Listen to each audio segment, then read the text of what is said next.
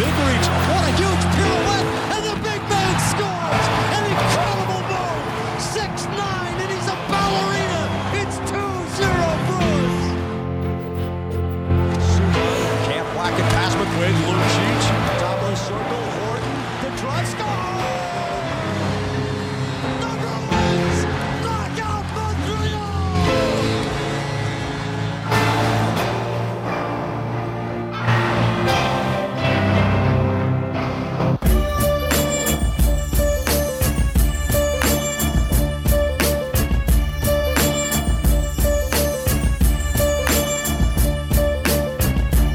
What's up, and welcome back to the Something's Bruin podcast. This is episode 33.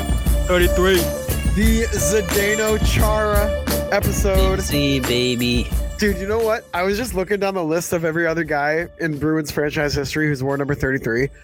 There's not one significant player who's worn the number 33 outside of Zdeno Chara. I was gonna ask, is there like literally anybody in like hockey history who's worn 33? I was gonna say sports history, but Larry Bird was 33. I think Dion Lewis was 33, was he?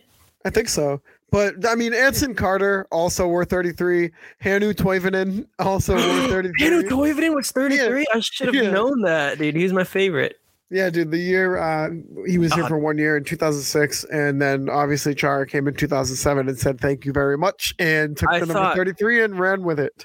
I thought Toivonen was a real deal, man.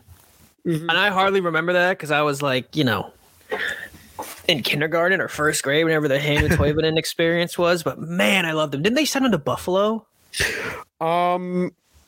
No, St. Louis, but he only played, his career lasted 3 years. Hannu Toivonen, 61 games played. He was 18-24 with a save percentage of 890 and a goals against average of 337. So the Hannu Toivonen experience, dude. He looked pretty good doing it, though. He did. He had style points. He was the original crease flopper before Tim Thomas came along. That dude was, and his pads too were yellow as hell. Speaking of pads, did you see Keith Kincaid in Colorado the other day? Yes, dude. That honestly broke my heart a little bit. And I wasn't even thinking about him, but I was watching the game just because it was on TV, and I looked and I was like, who is this dumbass wearing gold? Oh my God, Keith Kaiser just got sent to Colorado. And then it like clicked. I was like, oh wait, Keith Kaiser's out there playing for the Keith Kincaid. Oh my God, I was thinking Kaiser. That could be a real guy. But hey, as always, we are brought to you in partnership with the Black and Gold Productions LLC. You can follow them on Twitter at BNG Productions. I'm Mike Sullivan. You can follow myself on Twitter at _Mike Sullivan, and Nick is right beside me. And you can follow him on Twitter at Nick Melanson _. We got a couple games to recap on this episode. That is the Flames, Sabres, and Rangers games. Obviously plenty to talk about with Orlov, Taylor Hall, and Nick Foligno's injuries. Maybe we'll touch on some guys maybe taking some rest days in the future to kind of save their legs. But before we jump into that, I think we should jump right into the Flames game. And Bruins won overtime win 4-3. Ullmark. By the way, this game, Linus Ullmark set the most saves in franchise history in a single game, by the way. He's great. Within the same week that he also scored a goal. Yeah, dude is just setting records left and right. Look, he should go out and start taking faceoffs, dude. What can't this guy do right now? He should go out and play the lottery. He can buy me a couple Sky tickets. Dude, yeah. He faced 57 shots. He stopped 54 of them. Crazy. That's a save percentage of 947 for that game. Jesus and then you look Christ. you look on the other side. The Bruins had 15 shots on net. Jacob Markstrom led in 4 of them. Wow. A tale of two goalies. Bruins were outshot like triple, basically. I think that was maybe one of 2 games that were outshot all season. But Dmitry Orlov had 2 goals that game. He continues to, beat Dmitry Scorrlov. Zacha had one, and then McAvoy with the overtime winner. That game was electric, dude. Yeah, man. Calgary had almost 3 times the shots as the Bruins did. Final shots, 57 for Calgary, 20 for Boston. And this is a team too. This was last Thursday, right? When we recorded the episode over pod.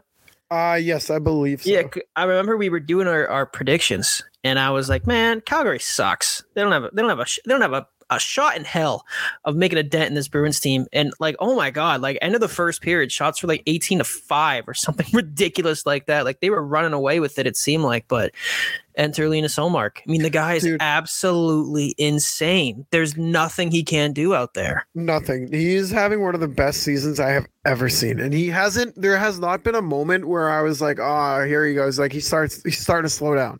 There hasn't been any moment this season that has, worried me in the slightest. He's been on all year. Yeah, no, that's a great point too. The consistency is, and like, especially when you look at Swayman, because if you look at, I believe it's what goals against average, obviously Ullmark's first. I believe Swayman is third right now for the third lowest goals against average. Really? Yeah, he's up there, which you wouldn't think, because like it seems like the sky is falling when people would talk about Jeremy Swayman the first couple of months of the season, because he was definitely having some struggles in his starts. But Linus Ullmark has been a rock all year. I can't think of a single game where I was like, well, at least he played well. All the other games, he can let this one go by him. He's been a rock in net. Well, you said something on Twitter about Ullmark and how he's been playing this year. It's like positionally, he just looks rock solid. Oh yeah. Damn it, I'm trying to find the goals against average leader. Oh yeah. Jeremy Swayman is top three. Obviously, Ullmark 1.89. Philip Gustafsson, who only has I guess he has 29 games played. 1.99 goals against average.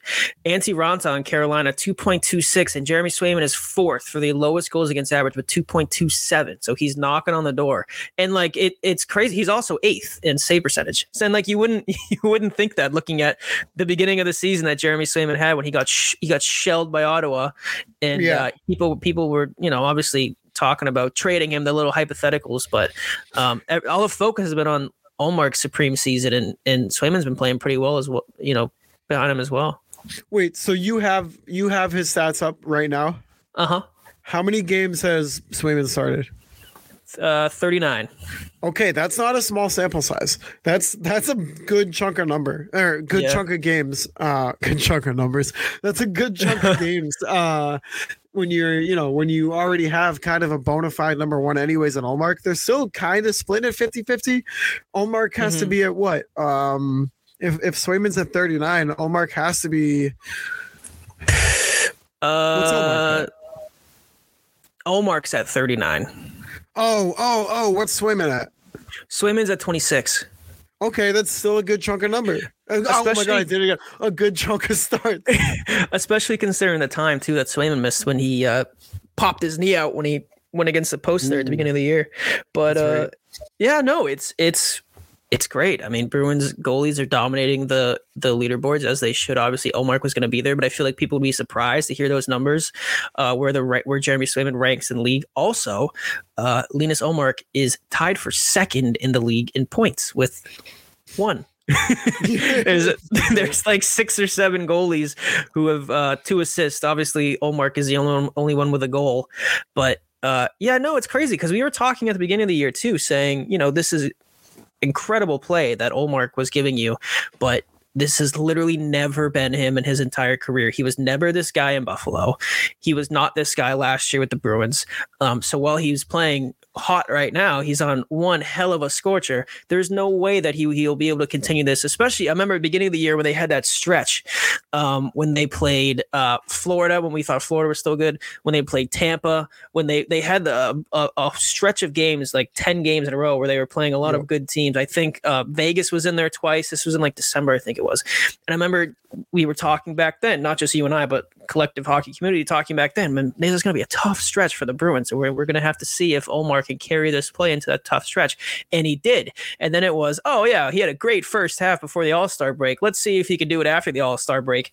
Scores a goal, franchise record for saves. He's continuing what he's been doing all year. And now it's to the point where now all that's left is to see if he can continue this play into the playoffs. And I think that's the last hurdle that he has to go through to have this be like one of the greatest seasons a goaltender has ever had. Yeah, and he's right there. When you're looking at the numbers for all-time goalie single season, records, he's right there. This season has been that incredible for him. And like we touched on, it's not like he had a hot start or a hot middle where he was posting like 3 or 4 shutouts and letting up 1 goal in a hot stretch. He's been doing this all season. He's maybe had 1 or 2 games where he's let in 3 or 4 goals, and you're like, you're gonna get him next time, Ullmark. You know what I mean? And for a lot of goalies, that happens on almost a nightly basis. So for him to allow 1 or 2 goals a night, through 39 games that he's started is pretty insane. But to touch on something you said earlier, there was one point in the Calgary game. It was through 2 periods. Can you guess what the shot totals were through 2 periods in that Calgary game? Oh, man. 40-11. You were so close. Really? So close. Yeah. It was 39 shots Calgary, 9 shots for the Bruins. Through 2 periods. And let's see, the game was a 2-1 game and the Bruins were winning. So, they had 9 shots on goal, 2 goals, and Calgary had 1. So thank you, Ullmark, and thank you, Orlov. Yeah, both those goals. That doesn't even make sense. And listen, if Linus Ullmark, he just saw 57 shots. If you're going to let in 5 or 6 that night, it's all right, man. We understand. Almost 60 shots. Nobody expects you to slam the door on those guys. But the fact that he had 54 saves, franchise record, building upon this resume of what has been one of the most incredible seasons I've ever seen from a goaltender, it's amazing. And I know I tweeted a thing. We can get into it now, actually. I tweeted a thing about the ESPN, how they released their list of award races. Yep. Let me find the tweet. But basically, this guy from ESPN reached out to National Hockey. Here it is. ESPN polled Professional Hockey Writers Association voters and GMs anonymously to see who was leading current NHL award races, and we have some NHL Bruins players on the list. I'll just jump to the goalie list because we were talking about Ullmark. Vezina Trophy, obviously, Linus Ullmark is the heavy favorite, and I believe this was the only hypothetical award race that general managers were allowed to vote on when this reporter reached out to him. Linus Ullmark, runaway favorite. Other people receiving votes, Connor Hellebuck and Ilya Sorokin. But people were pointing out to myself and others that Linus Ullmark was not mentioned among Hart candidates. So how do you feel? Obviously McDavid is going to be the Hart. People were saying McDavid doesn't have to play a single game for the rest of the year and he'll still win the Hart. But do you feel like Ullmark should at least get some sort of consideration for the Hart Trophy? Definitely, dude. If you look at not only what's been accomplished so far this season by the team, but if you look at expectations coming into the year, people had them pegged as a wild card team at best. None of the success that we've seen this season comes without Linus Ullmark playing the way that he's been playing. Granted, even if Ullmark was playing average to a little bit above average, you would see a tighter race between us, Tampa, and Toronto. But just because of the way that he's played, he's set this. He's set the pace for the team almost from the beginning of the year, and he hasn't let his foot off the gas, and he is one of the main reasons why this team is where they're at today. So if he's not even considered, I think personally he should be top 5, it may be top 3 in consideration. And it is so hard to win that award as a goalie. As a goalie, you have to have the kind of season that Ullmark is having just in order to even be considered in the conversation. But if McDavid was just having an off year where he's putting up maybe 80 to 90 points, I think Ullmark is probably leading the conversation right now. Because other than him, who else is ahead of him? You could even claim Pasta's ahead of Ullmark. Yeah, and it's funny you said that, because in this poll that we're referencing right now, obviously Connor McDavid was the runaway favorite, and the only other 2 players receiving votes were David Pastrnak and Tage Thompson.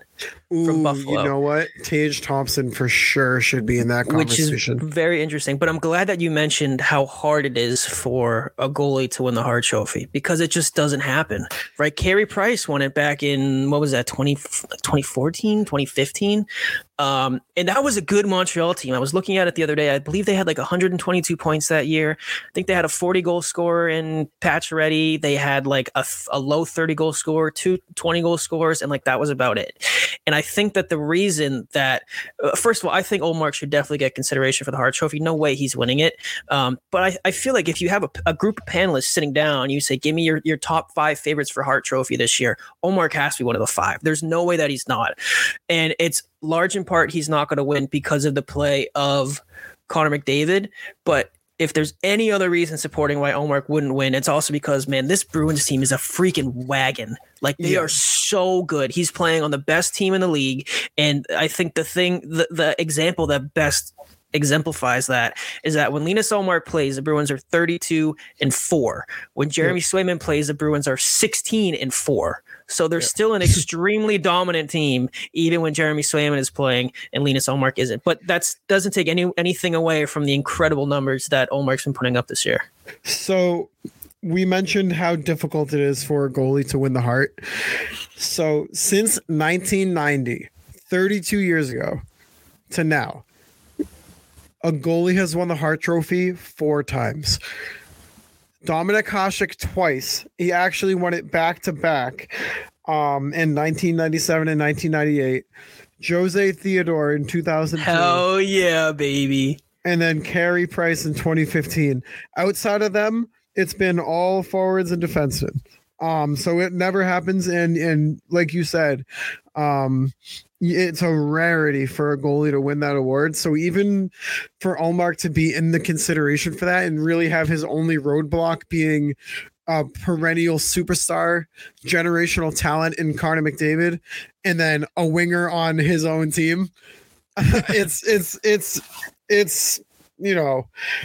nothing to take lightly. I still can't believe that Jose. Looking at Theodore's numbers from his Hart Trophy, he was 30-24 with a .931 save percentage and a 2.11 goals against average. So Ullmark's numbers are obviously far and away better, but I think that's where people get too caught up, is you look at Ullmark's numbers and you're like, holy shit, this is historic. This guy has to be the Hart. And honestly, understandably so. I mean, he's doing everything at a historic pace. We just said it 4 times. The guy scored a goal this year. I mean, what the hell? But you also have to take into account the context. And like, this is an incredible Bruins team. I mean, they're 3 lines deep. Their third line could be a top line for about a third of the teams in this league. That's how good they are. They're 7 defensemen deep. They probably have, we were also in, they have the Selke in this report. Bergeron is his favorite to win the 6th Selke. They have the favorite to win the Jack Adams Award and Jim Montgomery. They probably have the favorite to win, I don't know what it's called, the President's Trophy, whatever, for Don Sweeney. This is a really, really, really good team. And obviously it's boosted because of Linus Ullmark, but I think that that's also the reason why you're seeing Linus Ullmark name maybe not popping up in these Hart conversations, because the Bruins as a team are just so dominant this year. Yeah, there is an award for GM of the Year, and I don't remember what the name of the award is, but Sweeney's won it before. Yeah, he could win it again this year. You could argue he's kind of like a lot of. It's called the Jim Gregory General Manager of the Year Award. Ah, okay, yes, Jim Gregory. I know him. He could win that too. I mean, you've seen every addition that he's made this season just fit into this puzzle perfectly. Dmitry Orlov, perfect. Garnet Hathaway, a great addition for the bottom 6. Tyler Bertuzzi, as psychotic as he is for not taping up his stick, still had a point in his debut. He has no plug in his stick either. You see that? No plug. He's got no plug. He's got no teeth. He's got no tape. He's just a madman out there. But I mean, he gets an assist in his Bruins debut. Nasty little pass from behind the net to Coyle in front. You didn't even mention Zacha, who he traded. He just dumped Eric Holla on in the offseason and picked up Zacha. And even you can give him credit to the extensions he gave Zacha and Pastrnak in the middle of the season. I mean, that has to be important as well when you're looking at, GM of the year or whatever it is. Oh, absolutely. And okay, so speaking of extensions, out of Hathaway, Orlov, and Bertuzzi, if you could extend 2 out of the 3 of them, who would you choose? Orlov and Bertuzzi. Okay, yeah. I would approach Orlov before I approach anybody else. I almost would do the same thing, because if you have Orlov and McAvoy and Lindholm and Carlo and Clifton and Forbert, you can dump Matt Grzelcyk and you're gonna feel, you're not gonna feel as bad about doing it. Yeah, and even like Dmitry Orlov too. I mean, and as much as we don't like to talk about it, this is a team that could be without Krejci and Bergeron next year. Right. You're going to need some leaders in that locker room. Dmitry Orlov's a guy, I mean, they might not win the cup this year, but he's a guy who has Stanley Cup experience. He was part of that Capitals team that won a Stanley Cup. He's a guy who had a letter on his chest. He was the assistant captain of the Capitals. He has good experience there with the leader in Ovechkin. He's getting some experience being a leader here with Bergeron, so he's a guy that I would want to stick around for the foreseeable future. What number do you think Dmitry Orlov would ask for? I'm thinking somewhere, based on the way he's performing so far, he's played 12 and a half, 13. Yeah. Honestly, we might have to trade Pasta just to clear up cap. But he's played 4 games for the team. He's got 9 points, 3 goals, 6 assists. What he's doing right now is honestly incredible for this team. First star of the week in the NHL. He's fitting like a glove. I don't think he's getting taken out, I don't think he's getting taken off of that first line D pairing with McAvoy. I think the D pairings are pretty much not set going into the playoffs, but I think we're starting to get a pretty good idea. I think, oddly enough, Matt Grzelcyk is going to be the odd man out. I think Montgomery's going to roll with Clifton and Forbert on that bottom pair, Lindholm and Carlo on the second, and then Orlov, McAvoy. And then you have Matt Grzelcyk sliding in when you need him. Yeah, but I don't want people to think that Matt Grzelcyk is just going to be sitting on the sidelines not doing anything. Right. I don't know if you knew, but his dad actually works for the rink staff. So Grzelcyk can take his skates off, put some boots on, and go for a little spin on the Zamboni between periods. But no, it's a great position to be in, because Grzelcyk is still he's a very good player. He was playing very well the first month and a half of the season, and these are just things that happen, unfortunately, casualties of the team when you have too many cooks in the kitchen, too many good players playing one position. But the thing I like about Orlov a lot too is he can play left and right, and I think that's extremely valuable. He's 6 foot or 6'1", but Jesus Christ, dude, the guy's built like a tree stump. Yes, he's got that Russian strength. So, and of course, as Ethan Moriarty mentioned before, every single team that has won a Stanley Cup in X amount of years consecutively has had at least one Russian on their team. The Bruins have their Russian now, Dmitry Orlov. So he's got to stay around. I'm sorry. He has to. Yeah, they don't. No one's talking about that. The Russian factor. Yeah. But we also had the Buffalo Sabres coming to town on Thursday, a potential first round matchup. Let's see here. I think they've been sliding lately a little bit and kind of falling out of that wild card race. They got absolutely shit on by the Bruins the other night. So yeah, they're on a 1-game losing streak right now. We're recording on Tuesday night. Actually, do they play tonight? They do. They're in Long Island right now. The first period just started, but Buffalo, as it stands now, is 3 points back of Pittsburgh for that last wild card spot, and they are 4 points back of the Islanders for a wild card spot. But they do have 3 games in hand. They're playing the Islanders tonight, so that's actually a huge game.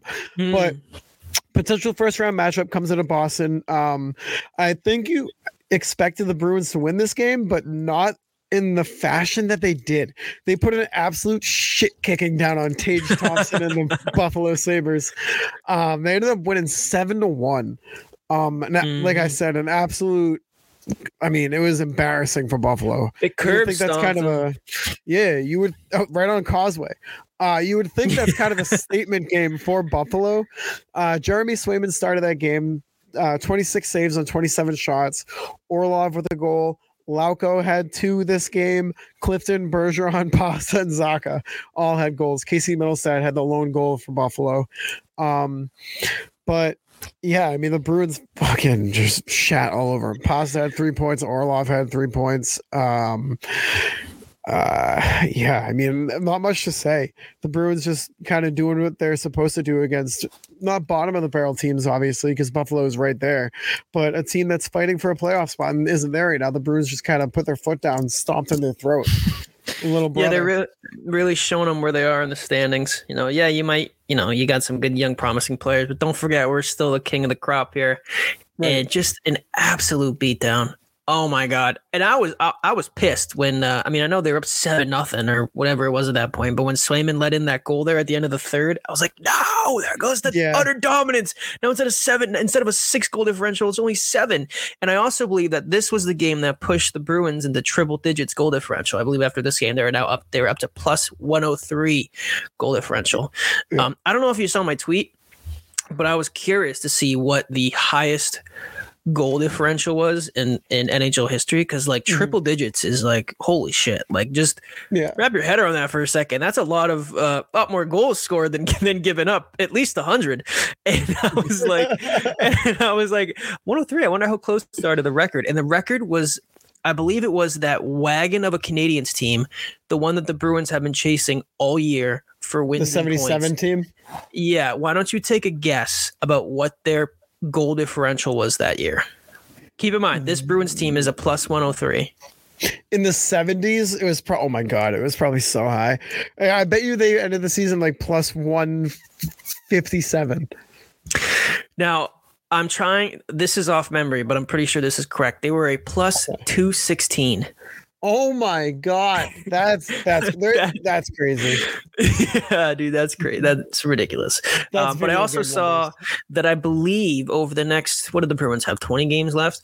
Over the next 20 games, I believe the Bruins have to go at 15-5 to get the wins and the points record, which I don't know about you. That seems very doable to me. I mean, their last 15, they're on a 10-game winning streak right now. I mean, I think that's doable. I don't know what their schedule is. I don't have it in front of me. I do right now.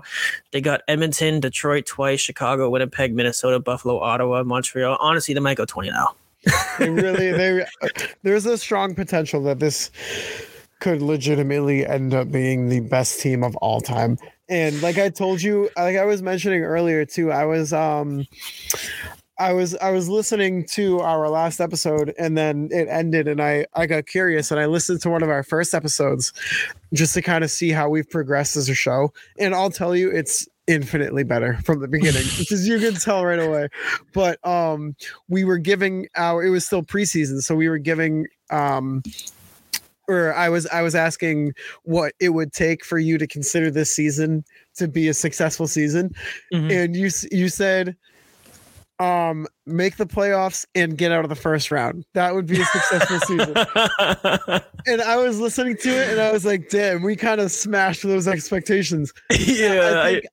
I think I said, you second or third in the division. I think third, because I said there was no chance in hell that you were winning the division. I said it was Tampa or Toronto to lose, and anything past the first round would be an overachievement. So I think that just speaks on everybody's mindset coming into the year. They've come. I'm telling you, I don't know who it was, but somebody played our podcast for that team in the locker room.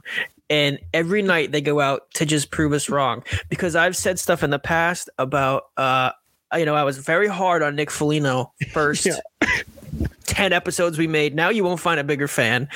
I was telling you that, I think we had a segment on one of our early episodes about whether or not they should tank for Bedard. Yeah. Now, obviously, they're not doing that. And it was like every point. I remember I said, if the Bruins aren't playing well and you get to the trade deadline, might as well trade Linus Ullmark for some cap space and some picks. Boy, do I not feel that way anymore. It's just funny. Like those the first handful of episodes we made should be like filed under like the comedy genre, because our takes were like so historically wrong. They were mostly so mostly mine. I know yours won't hard. You're more playing devil's advocate, but like, oh my God, I can't even listen to them. See, but it's not even like it was a ludicrous thing to think, though. I mean, granted, when I did listen to that episode where we gave our expectations, it was before we knew that Krejci was still going to be producing at a top 6 level. We didn't know how Bergeron was. Obviously, there were no expectations for Nick Foligno. And we didn't think Ullmark was going to come in and have one of the best seasons of all time. So there's a lot of factors too. What we're not talking about too is Hampus Lindholm. Yeah, he's full had season of Hampus. Incredible season this year. I mean, I think people knew what to expect from Hampus Lindholm, but even what he's done this year has exceeded that. I mean, this guy's top 12, maybe top 10 defenseman in the NHL right now. Oh, absolutely. But after the Buffalo game, there was the Rangers. Oh my God, this game, dude! This could legitimately be a potential Eastern Conference final matchup. It could be who the Bruins see if they make it there, as the final hurdle to the Stanley Cup. I hope it goes like this too. Yeah, me too, dude. I mean, the Rangers bulked up on offense. They got Patrick Kane, Vladimir Tarasenko to add on to an already stacked offense because of Banijad, Chris Kreider. I'm forgetting somebody. Who am I forgetting? They have Capo Caco. They have Alexis Lafreniere. They're. I don't know if you saw my tweet the other day. I have never been so confident in a player's abilities getting drafted than I was in Capo Caco. I really thought that because he was playing over in Sweden, he put up numbers Finland. Sorry, he put up numbers over there. He was like 6'2", big body, strong skater, and he kind of sucks. I know he's only like 22, but like the discrepancy now between him and Jack Hughes. Jack Hughes is like 40 goals now. He's gone pace for over 100 points. And I think Capo Caco has like 30 points this year or something like that. Dude, well, the person I was blanking on was Panarin. So I mean, their top 6 is how did we forget Panarin? But talking about Capo Caco and Hughes a little bit, I remember when they both got drafted, I made I forget exactly what the bet was. I think it was like $100 that Capo Caco would have more points than Jack Hughes in his first 3 years. And boy, oh boy, do I feel stupid. Oh man, you must feel pretty dumb. Yeah, no, because I was so confident that he was like NHL ready. And there's some drafts like that roll around, and I would almost feel better having the second pick than the first pick, because like Jack Hughes at that time, he was the number 1 overall pick. Everybody knew that he was going to be a great player someday, but he was so small. He was like 5'10". He was 17 years old. He was like 140 pounds. And you have this guy, Capo Caco, who's been playing professional hockey over in Finland, who's at the time was like 6'2", like 200 pounds, strong skater. And I truly thought that Capo Caco was going to be the better player at the end of the day, at the end of their career. And I was thinking like, man, like if you're New Jersey, you have to take Jack Hughes first, because if he turns into the player that everybody's saying he is, you're going to feel real dumb if you pass on that. But I was so sure, and I was so much more confident that Capo Caco was going to be that guy. I was like, I would much rather be the Rangers in this position, because if you miss on Jack Hughes, at least Capo's still there or whatever. But yeah, imagine if he popped off and if Lafreniere popped off too. I mean, Jesus Christ.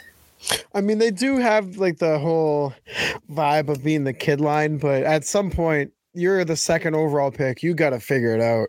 Yeah. You got to be more than a third line winger, second line winger at best. You got to figure it out. I mean, the Rangers are kind of depending on him to really hit that ceiling that they expected.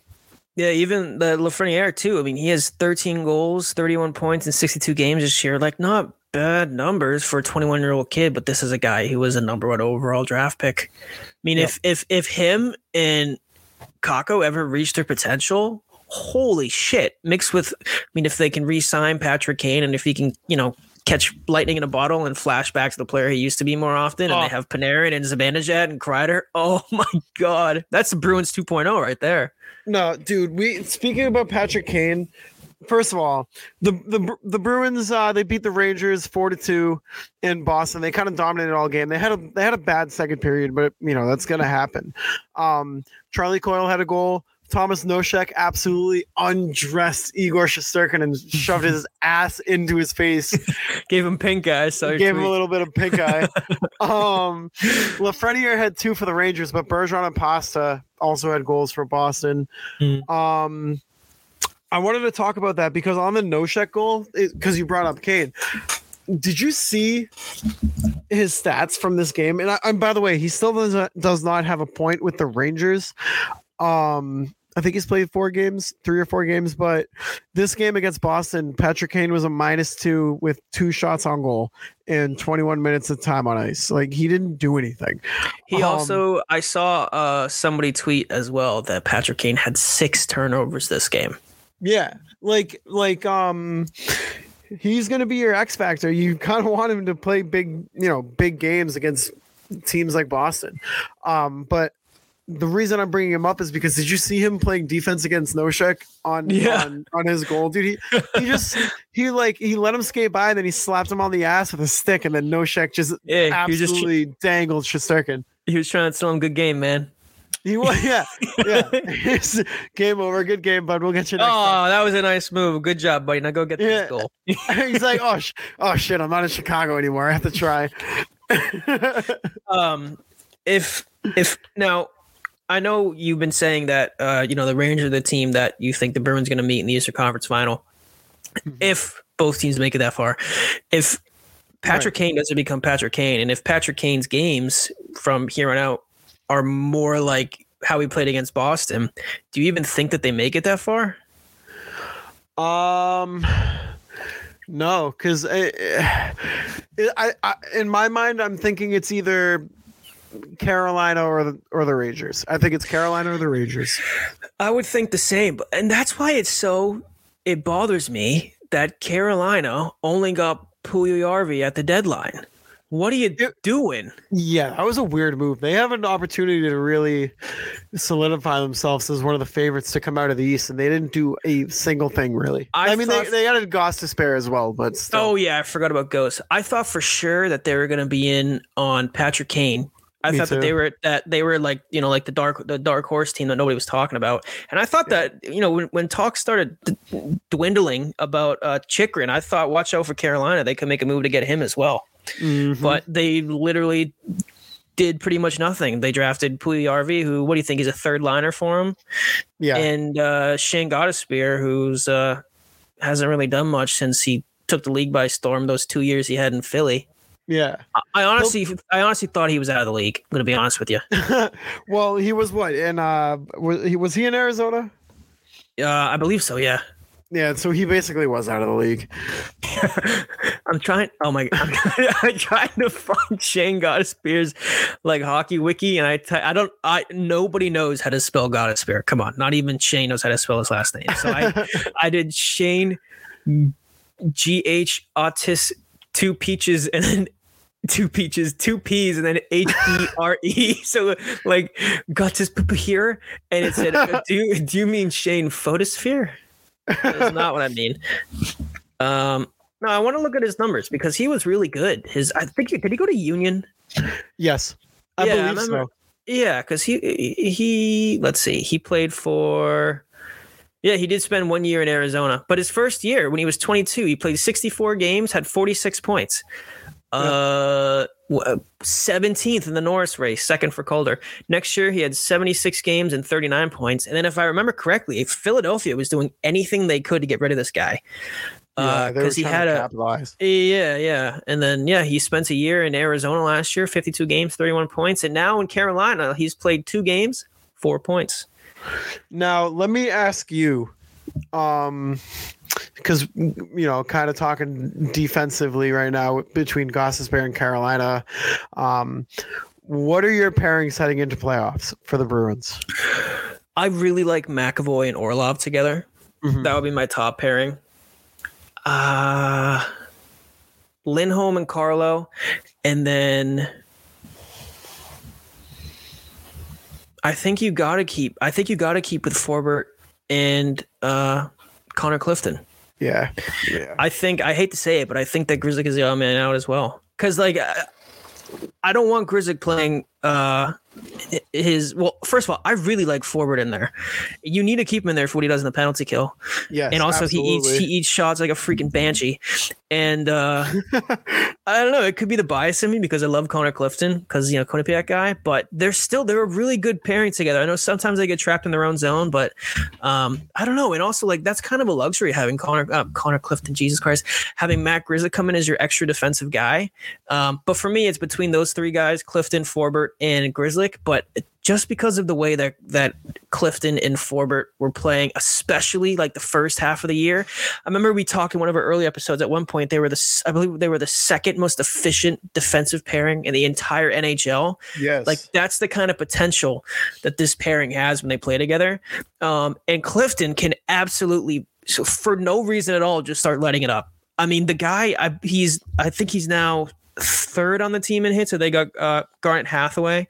So for that reason alone, I think you need that physical D pairing, right? You have your talented D pairing, of course, the people who get the puck moving, and McAvoy and Orlov. You got Twin Towers back there, and Hampus Lindholm and Brandon Carlo. And sometimes you just need that D pairing because you're going to go out there and just beat the shit out of guys in front of the net, who's going to make it. Nobody wants to go into the corner when Derek Forbort's out there. And even though Connor Clifton is like 5'11" or 6 feet, whatever he is, he's still bopping guys all over the ice. So that will be my three pairings for the playoffs. Yeah, no, I 100% agree. Now, Taylor Hall and Nick Foligno. I don't know if you saw the picture that the Bruins took with what's his name? Theo Vaughn? The comedian. Theo Vaughn, the comedian guy. For some reason was at the Bruins game. That was funny, the most guy. Random. I think he had a show in Boston. Dude, but I didn't expect to see him all of a sudden post up a picture with Taylor Hall and Nick Foligno. I think he's from like Louisiana, so I wouldn't be surprised if this is the first time he's ever seen ice. I still wanted to talk to you about the potential playoff matchups. So I want to go through this right now really quick with you. I'll do the, I guess, 2 wild card teams that are in the spot right now, and then the 3 that are looking in. I think I'd count out Washington. I think I'd count out Detroit. Obviously, Philly, Montreal, and Columbus aren't sniffing any playoffs. Detroit they don't even know what they're doing. No, they have no idea, dude. I thought they were going to kind of push for a playoff spot, and then they traded us Bertuzzi, and then I was very confused. But then they were all in on JVR for whatever reason. Yeah, Stevie Y's losing it, man. I don't even think he knows what he's doing anymore. Dude, he's just having fun. Stevie Bong rips, dude. He probably hit the bowl too many times. He was like, I don't know what I'm doing anymore. I have no idea. He hit the sativa instead of hitting the indica. It made him sleepy. It's one way to get out of your job. Yeah, but so right now the Islanders and the Penguins own the top 2 wild card spots. The Islanders are the number 1 wild card. They've played 65 games. They have 72 points. Pittsburgh is right behind them. Pittsburgh's played 62 games, so they have 3 games in hand on the Islanders. They have 71 points, so 3 games in hand, 1 point behind. But then here's where it gets interesting. Buffalo also has played 62 games. They're 4 points behind the Islanders for that first spot, and they're 2 points behind Pittsburgh for that last wildcard spot. 3 games in hand on New York as well. Then here's Ottawa, a team that just got Jacob Chychrun. That left pairing defense on Ottawa, I think it goes Jacob Chychrun, Thomas Chabot, and Jake Sanderson. Their left side defense is set for the next couple of years. That's a nasty left side defense. They also got Tim Stutzla, Alex DeBrincat, Josh Norris, who's hurt, unfortunately for them. He's for the year. He's out. Claude Giroux, you can't forget Claude Giroux is on Ottawa now. They've got a team, so they can make a legitimate push. They're also only 2 points back of Pittsburgh, although they've played 1 more game than Pittsburgh. They're 4 points back of the Islanders with 2 games in hand, so they could make a push. And then you could consider Florida too. They're same thing, 68 points. They've got 1 game in hand on the Islanders, and they played 2 more than Pitt. They're 4 points back with that 68 points. So basically, who do you think is going to round out that wild card? What are the 2 wild card teams that you see heading into the playoffs? That honestly might have been the longest setup for a question I've ever heard in my entire life. I had to go through the numbers. I think Pittsburgh is definitely going to be one of the wild card teams. Okay. Just because you can never count out Malkin and Crosby. No. And I don't know. I thought Ottawa was a team that was going to be good to start the year. Yep. With the moves they made in the offseason. Was Giroux there last year, or is this his first year in Ottawa? He was there last year. Having Giroux, making the trade for DeBrincat, obviously not getting Chikrin really helps, but like they just haven't looked that good all year. This is a team that I thought would be battling for a top 6 seed, and they're 5 games over 500 right now. Again, you can never count out Washington. Washington just picked up what? With Ottawa, I think it's in their last 15 games. Do you know what their record is? What? I believe their record is 12-3-0 in their last 15. So they're buzzing right now. Yeah, they're 6-3-1 in their last 10. Damn.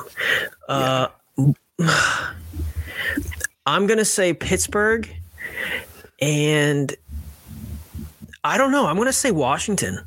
Really? Even though they're the 12 seed, 68 points, they're 3-7 in their last 10.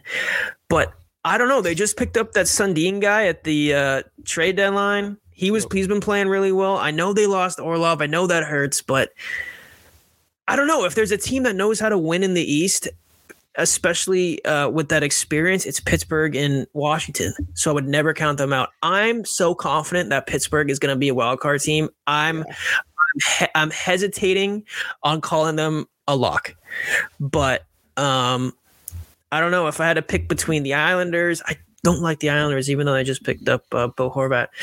Buffalo. I think Buffalo is going to be a problem in the Eastern Conference for years to come. I just don't think that they're there yet. Ottawa, Florida, Washington. I'm taking Washington. Yeah. I think like you said, I think Pitt, not going to say it's a lock, but I think Pittsburgh is going to overtake the Islanders for that number 1 wildcard spot.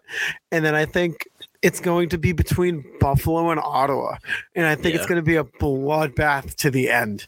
And I think that my heart says Buffalo, but my gut says Ottawa makes it. Buffalo is such a fun team, especially now that they have I know Darlene just came back. I don't know how many games he missed, but did you see, I tweeted it the other day, it's so hard for a defenseman to average over a point per game. Yep. This year, I believe there's 4 of them. And Darlene, I think, is one of them. He's got a couple games up. I want to find that tweet. Damn it. Here it is. Rasmus Dahlin has 63 points in 57 games.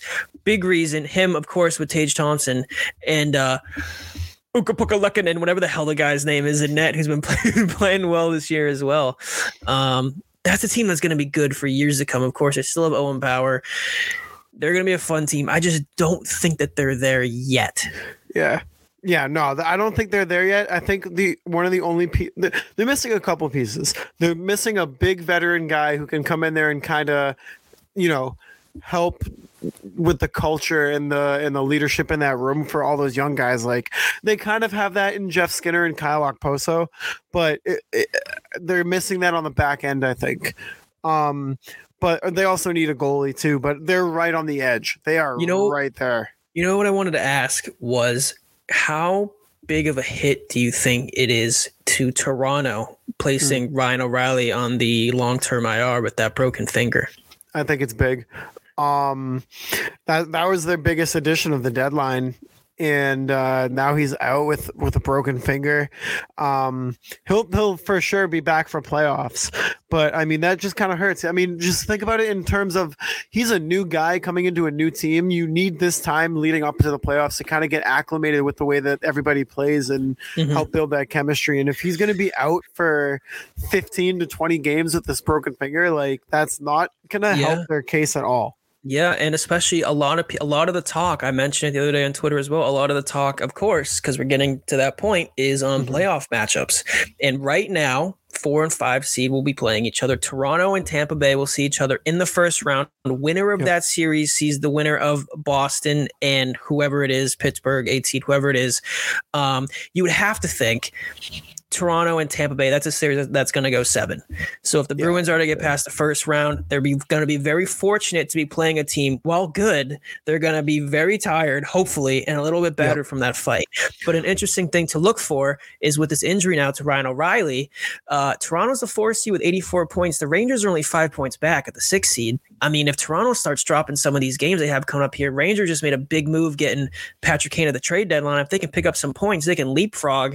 Tampa's going to be fine. Tampa and the Rangers are tied at 79 points, but you can have a first round matchup now, Tampa and Rangers, and you can see Toronto drop to the 6th seed. Well, no, that's with the old format. So it would still be 2-3 in the division. 2-3 in the division play each other no matter what. That's so stupid. It's so dumb. I hate it. I hate it so much. But I will say though, with that Tampa and Toronto first round matchup, they are going to beat the living shit out of each other. I hope both teams lose. Dude, I am praying that series goes 7 games, not only because it'll benefit you, as in the Bruins having one of these teams come out of that absolute war of a first round matchup. I mean, you got Toronto who's looking to end this first round curse that they've been on for what seems like decades now. and you have a team in Tampa Bay that still has that core group of guys in Stamkos, Kucherov, Braden Point, Victor Hedman, Andre Vasilevsky, who aren't going to go down without putting up their heaviest of fights against another team who's looking to slay demons. And they are going to, I am looking forward to this first round more than any playoff matchup in the East and in the West. It is going to be a bloodbath. There's going to be some real heavy hitters, and that's why it's going to be fun to watch as a Bruins fan, because right now they would play Pittsburgh. That's a team that they should be able to handle. I don't think it's going to take any more than 6 games. And the Bruins are going to have a little time to watch what's going on between Tampa Bay and Toronto. They're going to have a little break. The only thing, though, I was talking to my dad about, 2011 when the Bruins won the Stanley Cup, and I believe they won 3 Game 7s on their way to winning the Stanley Cup. They obviously won a 7 against Vancouver. They swept Philly. Was it Toronto? Montreal? Was it Montreal 7? No, it was Montreal in the first round, and then Philly in the second, Tampa in the conference finals, and then Vancouver obviously in the Stanley Cup. Which ones went to 7? Just Vancouver? No, Montreal went 7, Tampa went 7, and Vancouver went 7. You saw how that affected the Bruins on their trip. I mean, sometimes playing a 7-game series can help. Yeah, when you have your backs against the wall all the time and you're constantly playing, and sometimes rest. Like we've seen teams before who have swept the team 4-0, go into the next round against a team that just played 6 or 7 and get their teeth kicked in because they've had a little bit of a break. I don't think that that's something that the Bruins have to worry about, and this is still a hypothetical. They still have to get through the first round, and we have to see if the other series goes to 7. But there's a lot of really good matchups and good storylines going on in the NHL this year, and it's funny because they're literally all in the East. The West sucks. All the series everybody's excited for in the playoffs are the East. Although the only thing that I'll be looking forward to in the West is if somehow Vegas can play LA and we can see Johnny Quick get some revenge on Rob Blake and the Kings for how they stabbed him in the back. That would be fun to see. Dude, I'm looking at the West right now. Like, tell me what series you'd be hyped for if it ended today. Ready? Dallas, Colorado. Could not care less. Edmonton. Oh no, I'm sorry. My apologies. It would be Vegas and Colorado. Ooh, that would be kind of fun. All right, and then Dallas and Edmonton. That would be kind of fun too. McDavid versus Robertson, Hintz versus Draisaitl. That one wouldn't be too bad. Yeah. And then you got LA and Seattle. I feel like that's a snooze fest. Yeah, I'd rather watch paint dry. And then you got Minnesota and Winnipeg, also kind of a snooze fest. Oh my God, that's got to be the coldest two teams that ever play each other in the history of the NHL. And then you bounce over to the east and you see Bruins Pit, Islanders Hurricanes, and then Devils Rangers and Lightning Leafs. Like, come on. Jesus Christ. I mean, we've been talking a lot about Toronto and Tampa. That Devils and Rangers series is going to be electric as well. Yeah. 100%. Metropolitan battle, teams that don't like each other, both with some big time trade deadline pickups. What is it, right? The Battle of the Hudson River? Is that what it's called? Something like that? Is that what it's called? I don't know. That's where Sully landed his plane, right? Yeah, he did. Yeah. Shout out Tom Hanks. So yeah, we're probably about halfway through the show right now. So I thought this would be a good time to remind everybody about the amazing Canna Wellness Company. Canna Wellness offers you 4 distinct experiences for the different challenges that you may face throughout the day. Canna Sleep, Canna Mend, Canna Fresh, and Canna Boost. It's the trusted brand for sports, fitness, and wellness households. With St. Patrick's Day coming up, and a lot of you probably going down to Southie for the bar crawl, I think that some of you guys should stock up on some Canna Ment. With over 50 vitamins, nutrients, and herbal extracts and 4 compact sprays, it's the most convenient way to get back on track with no pills, water, or messy powders. 90% of nutrients in these oral sprays are absorbed in less than 30 seconds. It's like an entire health food store in your pocket, and is endorsed by Olympians, NHL players, and pro sports stars who rely on the Canna Wellness Company to support high performance. Mel, let's talk about each product. Let's talk about it. Let me find the ad read. Here we go. Canna Boost gives you the ability to skip the coffee and sugary snacks and energize the healthy way. Use daily before you work out, when studying for an exam, and other times you need increase clarity, stamina, and concentration. Canna Men provides the after-party liver support and works fast to relieve hangovers in the morning after drinking. This unique oral spray supplement is blended with 11 vegan vitamins and herbal extracts to replenish your body to combat headache, sickness, and lack of energy. Canna Fresh reduces stress and gives your body an immune system boost. Whether you're nervous before a presentation, ready to calm down after a hectic day, the 11 natural and vegan ingredients in Canna Fresh take the edge off without making you drowsy or unmotivated. Canna Sleep is an all-natural and vegan sleep aid, which is convenient and fast-absorbing. No mixing beverages, no waiting for gummies to kick in. Just spray, roll over, and snooze. Control your dosage and how much sleep you need. If you want to try these amazing Canna Wellness all-natural oral sprays, please go to cannawellness.com. That is CANI-wellness.com, and use our promo code BNG25. That is BNG25 to get 25% off everything on the cannawellness.com website. We thank Canna Wellness for sponsoring this episode and our weekly Boston Bruins related podcast. Soleil, back to you. Yeah. Let's do some voicemails. Let's freaking do it. Let me find some in here. I know we got a couple. For sure we got a couple. Yes, we can play this first one. Looks like this is from, I don't think we played this last week. This is Steve from Agawam. I think give me we did. A second here. All right, Steve, we're going to skip yours. Sorry, if we didn't play yours, blame Sully. And if we didn't play it and now you're pissed, just send us a message. We'll play it next episode. Yeah, all right. We'll start with this one.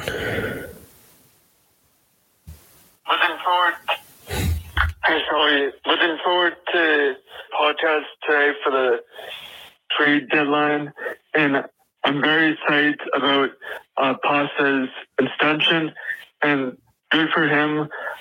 And the Bruins have been doing awesome. 100 points, the fastest in NHL history, and they played 61 games. Hopefully everyone is healthy before playoffs, and looking forward to hearing your podcast very soon. Thanks. Bye. Is that Joe? I think that is Joe. Shout out Joe, dude. Lenny, shout out Joe, dude. Dude, well, first of all, actually, I want to give him a shout out, dude, because he grinds for a sport that is looking constantly for and for referees to kind of, get into the ground floor and work their way up. Our buddy Joe has been doing it for ages, and he loves it. He's every time he's out and about, he's at a different rink reffing a game. I think he does either I don't think it's D1 yet, but I'm pretty sure he does D2 women's college hockey now. So he's so he's grinding. So shout out him. His work ethic is crazy. Man. Yeah, dude. Yeah, I remember he was nuts. I think he was reffing games back in high school. I remember when I would come back from school to come back to Navin, the rink we worked at when you were working, and Joe was always there, whether he was reffing or he was scorekeeping. A couple times I ran over and grabbed him a hot chocolate. But Joe, it's nice to hear from you, buddy. Send me and Sully a text. We'll have to get together sometime and do something. Yeah, dude. We'll hit Buffalo Wild Wings for a Bruins game soon. Gonna have to. Appreciate your call, Joe. Yeah, dude, I'm excited about Pasta as well. The next 8 years he's here, we get to watch his beautiful, goal scoring for almost a whole other decade. That's a great thought to have. I'm excited. Yeah. It's gonna be beautiful. All right, we got 2 other voicemails. Looks like they're from the same person. So here's the first one. Am I the only one who doesn't love Ullmark's new helmet? Oh, don't get me wrong, the art is fantastic. But I don't think I saw Ullmark's new helmet. Did you? Dude, I did. I gotta show this to you. I love it. It's 2 of his dogs, I believe, one on each side, and each of them are riding a bear like a horse. Like I love it. It's like cartoon kind of. I love it. Let me see if I can find the picture for you, Mel. It was fairly recent. I think it was this week he got a new helmet, which is kind of crazy because he's, for a goalie who historically goalies are really superstitious, that's probably something you wouldn't want to change up too much is your equipment. And we've seen him do it a couple times this year. Oh, I see his new helmet. Oh my God. That is interesting. Do you not like it? I don't think so. Really? It's a cartoon dog wearing a top hat, wearing a wooden goalie stick, riding on a bear. I don't know. It's definitely something. I like goalies changing their helmets out a lot. Definitely something. I like goalies changing their helmets out a lot because, goalie helmets are cool. And they're the only position in hockey that can have their equipment literally airbrushed and personally designed exactly how they want to. And I think the coolest helmet that I've ever seen was the one that Linus Ullmark was rocking in Buffalo with the Minions. Oh yeah, when they had like the eyes with the goggles on above his mask, I thought that was pretty cool. But this helmet, I don't know, man. I don't know if I don't think I'm a fan of this one. Yeah, I don't know. It might grow on me. It's kind of cool. I think it's kind of cool. Hey, as long as he continues to play the way he's playing, he could wear like friggin' any. No, I was gonna. Never mind. he could put anything on his helmet. I don't care what it is. He could put anything on it. Just keep. He could play with a Spider-Man mask. Yeah. All right, we have another one. And it looks like this one is also about Linus Ullmark's mask. Okay, so I'm not sure if y'all have recorded yet or not, but the mask is growing on me. Ullmark's mask is growing on me. I just saw a video on Instagram. It's not. I take it back. It's pretty cool. Yeah, I actually kind of like Ullmark's mask. It's growing on you too. It's growing on me. I think I take it back. No, it's definitely interesting. I like how he personalized it, how he has his 2 dogs up there. That's pretty cool. And riding a whole bear, I think, is pretty interesting. But I don't know, man. There's just something about it that isn't. I'll have to look at it longer. There's something about it that just isn't sitting right with me. Honestly, any personal design that goalies can do to kind of stand out, I just think it's cool. Like, not even taking away from, or not even considering the way he's playing or anything like that. I just think at any time, if a goalie can kind of get a little creative with their masks and bring a little bit more, not only like content, but bring more personality into their style, I think it's sick. I think the NHL is getting better at things like this, at kind of marketing their star guys and putting out more content with those guys. Because in years before, like we never really got to see the inside of or the inner workings of how hockey teams worked, or we didn't really get to see the personalities of certain players. The NHL has lacked doing that in recent years. Obviously, you see leagues like the NFL and the NBA do a phenomenal job at that. That's why I'm not even a basketball fan in the slightest, and I still know I could probably name 15 to 20 basketball players right off the top of my head just because of the way that they market those guys. So to see even something as small as Linus Ullmark, customizing his mask and getting it shared on social media and being open to talking about it, it's a good thing for the league. It's a good thing for Ullmark, and it's just a good thing all around. And I like the design. I think it's pretty cool. You know what I think was cool? Swayman's helmet that he got for the Windsor Classic when he had almost like the pencil stitch of looks like Ted Williams, David Ortiz, and Kurt Schilling. Mm-hmm. That is pretty cool. But to each their own. But I love it because, like I said, I mean, in the NBA, right, players can do all they want with their sneakers just about, and they can, wear a different pair of shoes every night with all these cool colors and designs and stuff. And even in the NFL, they can do the same thing with cleats or whatever. Although I know they're really restrictive because they have really dumb rules. But like the NHL, I mean, when you look at like a skater's apparel, they can't do anything. Yeah. I mean, they can't. The only thing you can do crazy with your skates is like throw a pair of yellow laces on there or something. Your gloves, they have to be team color. You can have a tinted visor, but like nobody, except there was that guy who has a pink visor. I don't know. I don't remember who that was. I saw it on Twitter. But like the only thing about the tinted visors is that they can't go like full tint like they used to be able to, because Broder commented on Ovies and said he couldn't watch his eyes when he's coming down. What a fed. Really, dude.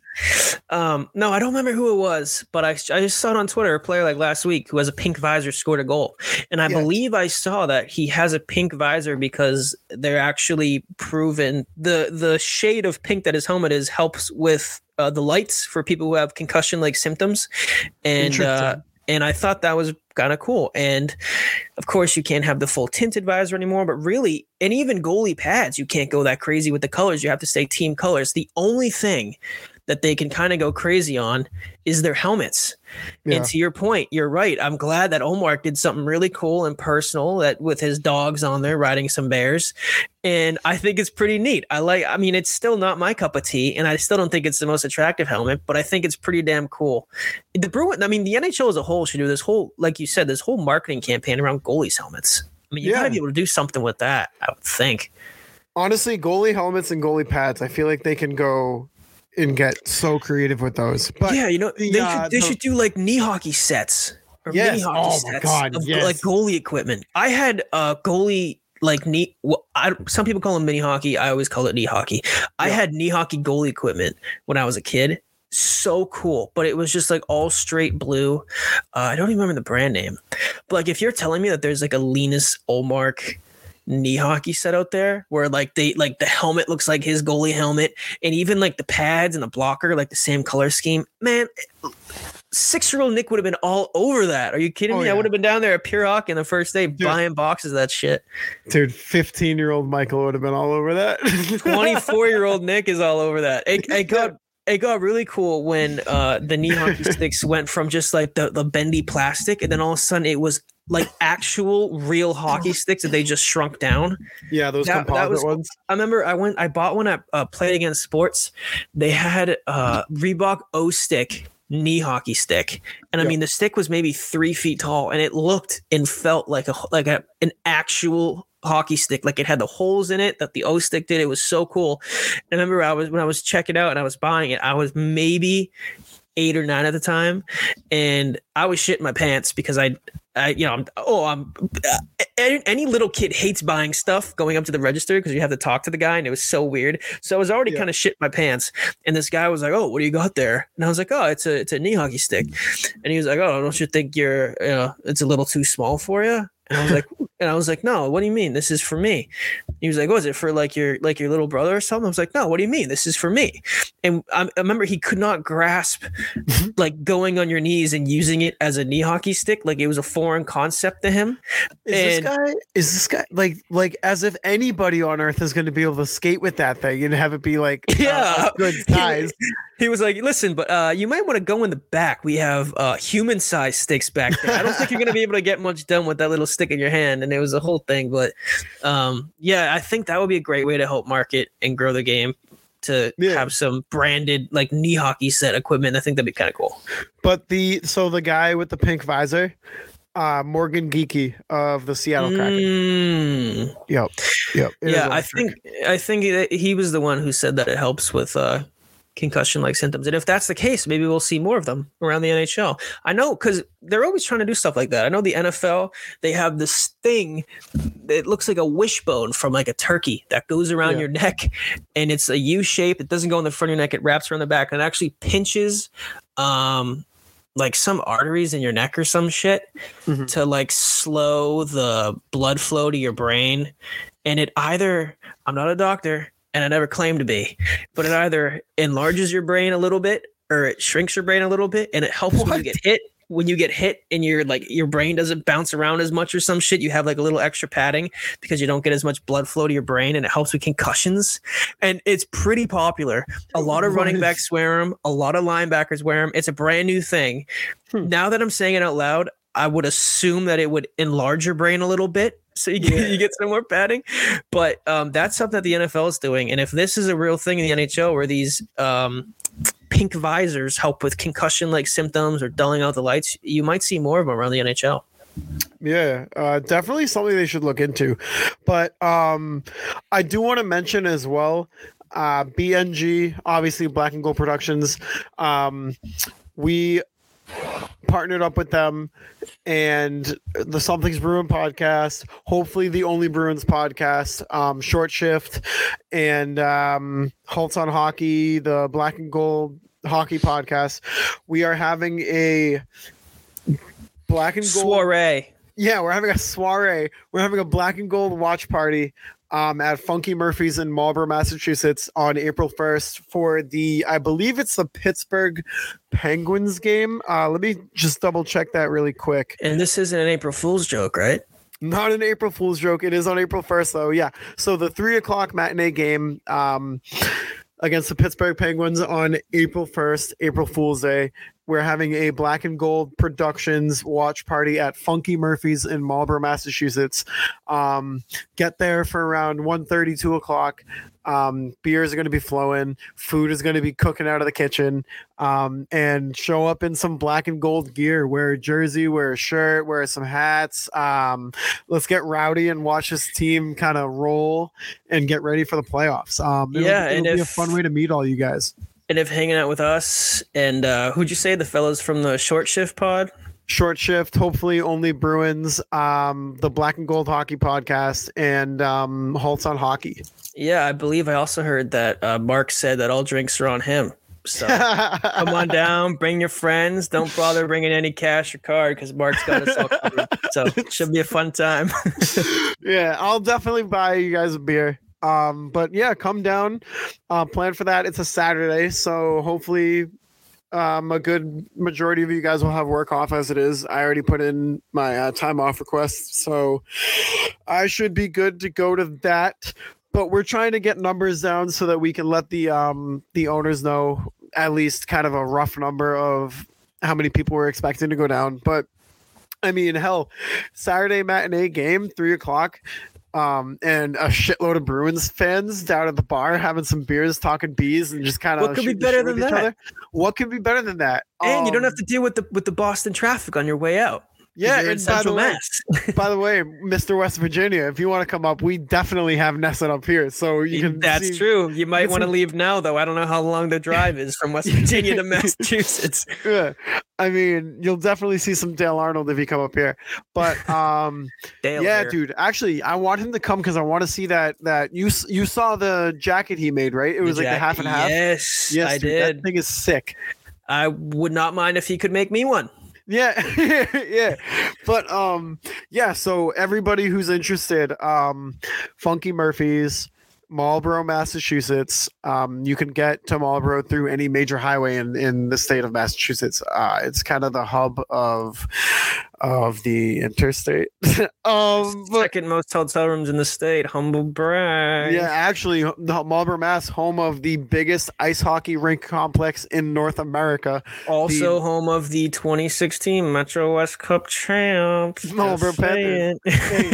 But yeah, come down, plan for that. Come hang out with all of us. Come watch the game with all of us. Like downtown Boosie, Nick likes to say, no beer is safe, and no beers will be safe on that day. It's a bad day to be a beer.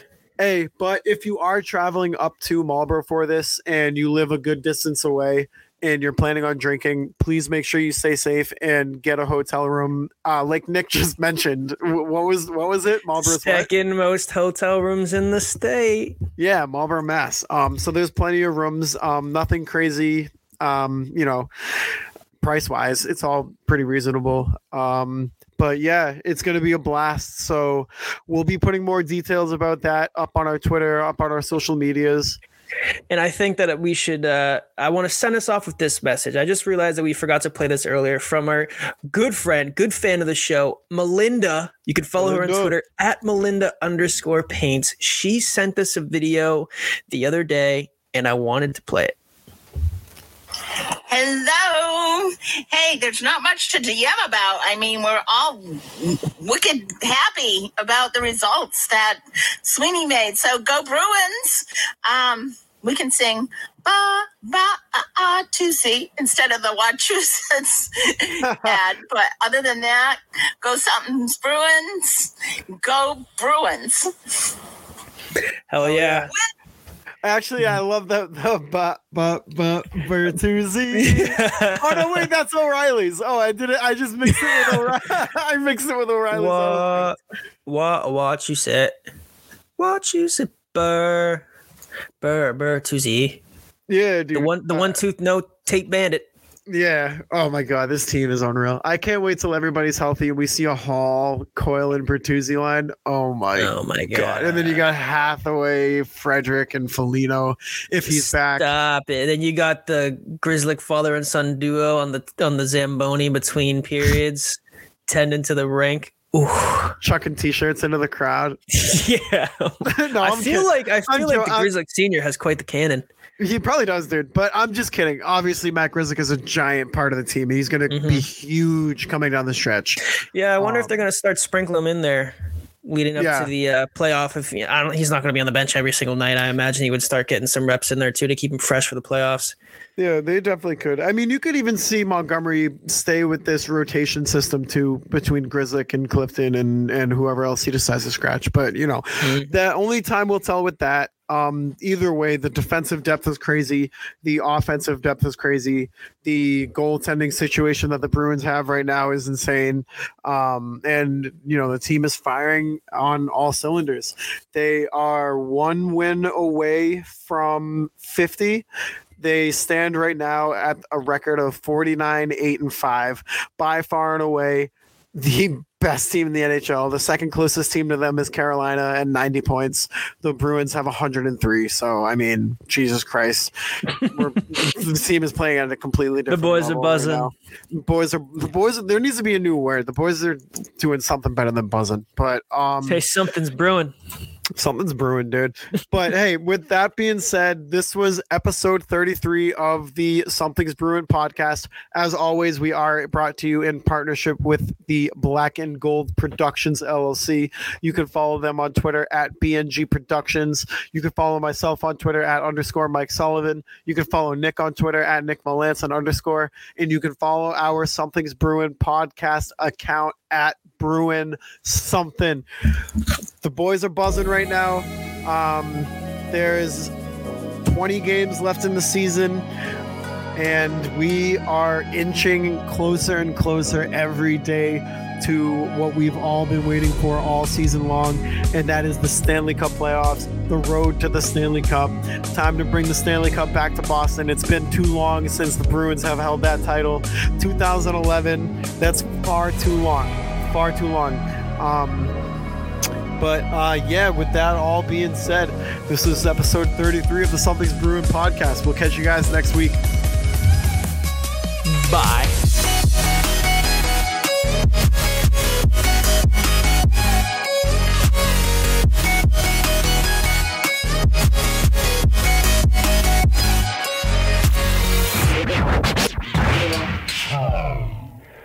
I bit my tongue so hard.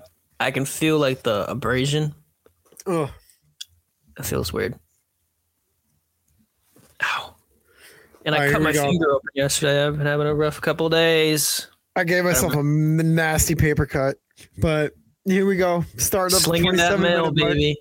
Oh my god, dude, it's brutal. You never know. I could lose a finger. You could. I could. All right, 27-minute mark. Here we go.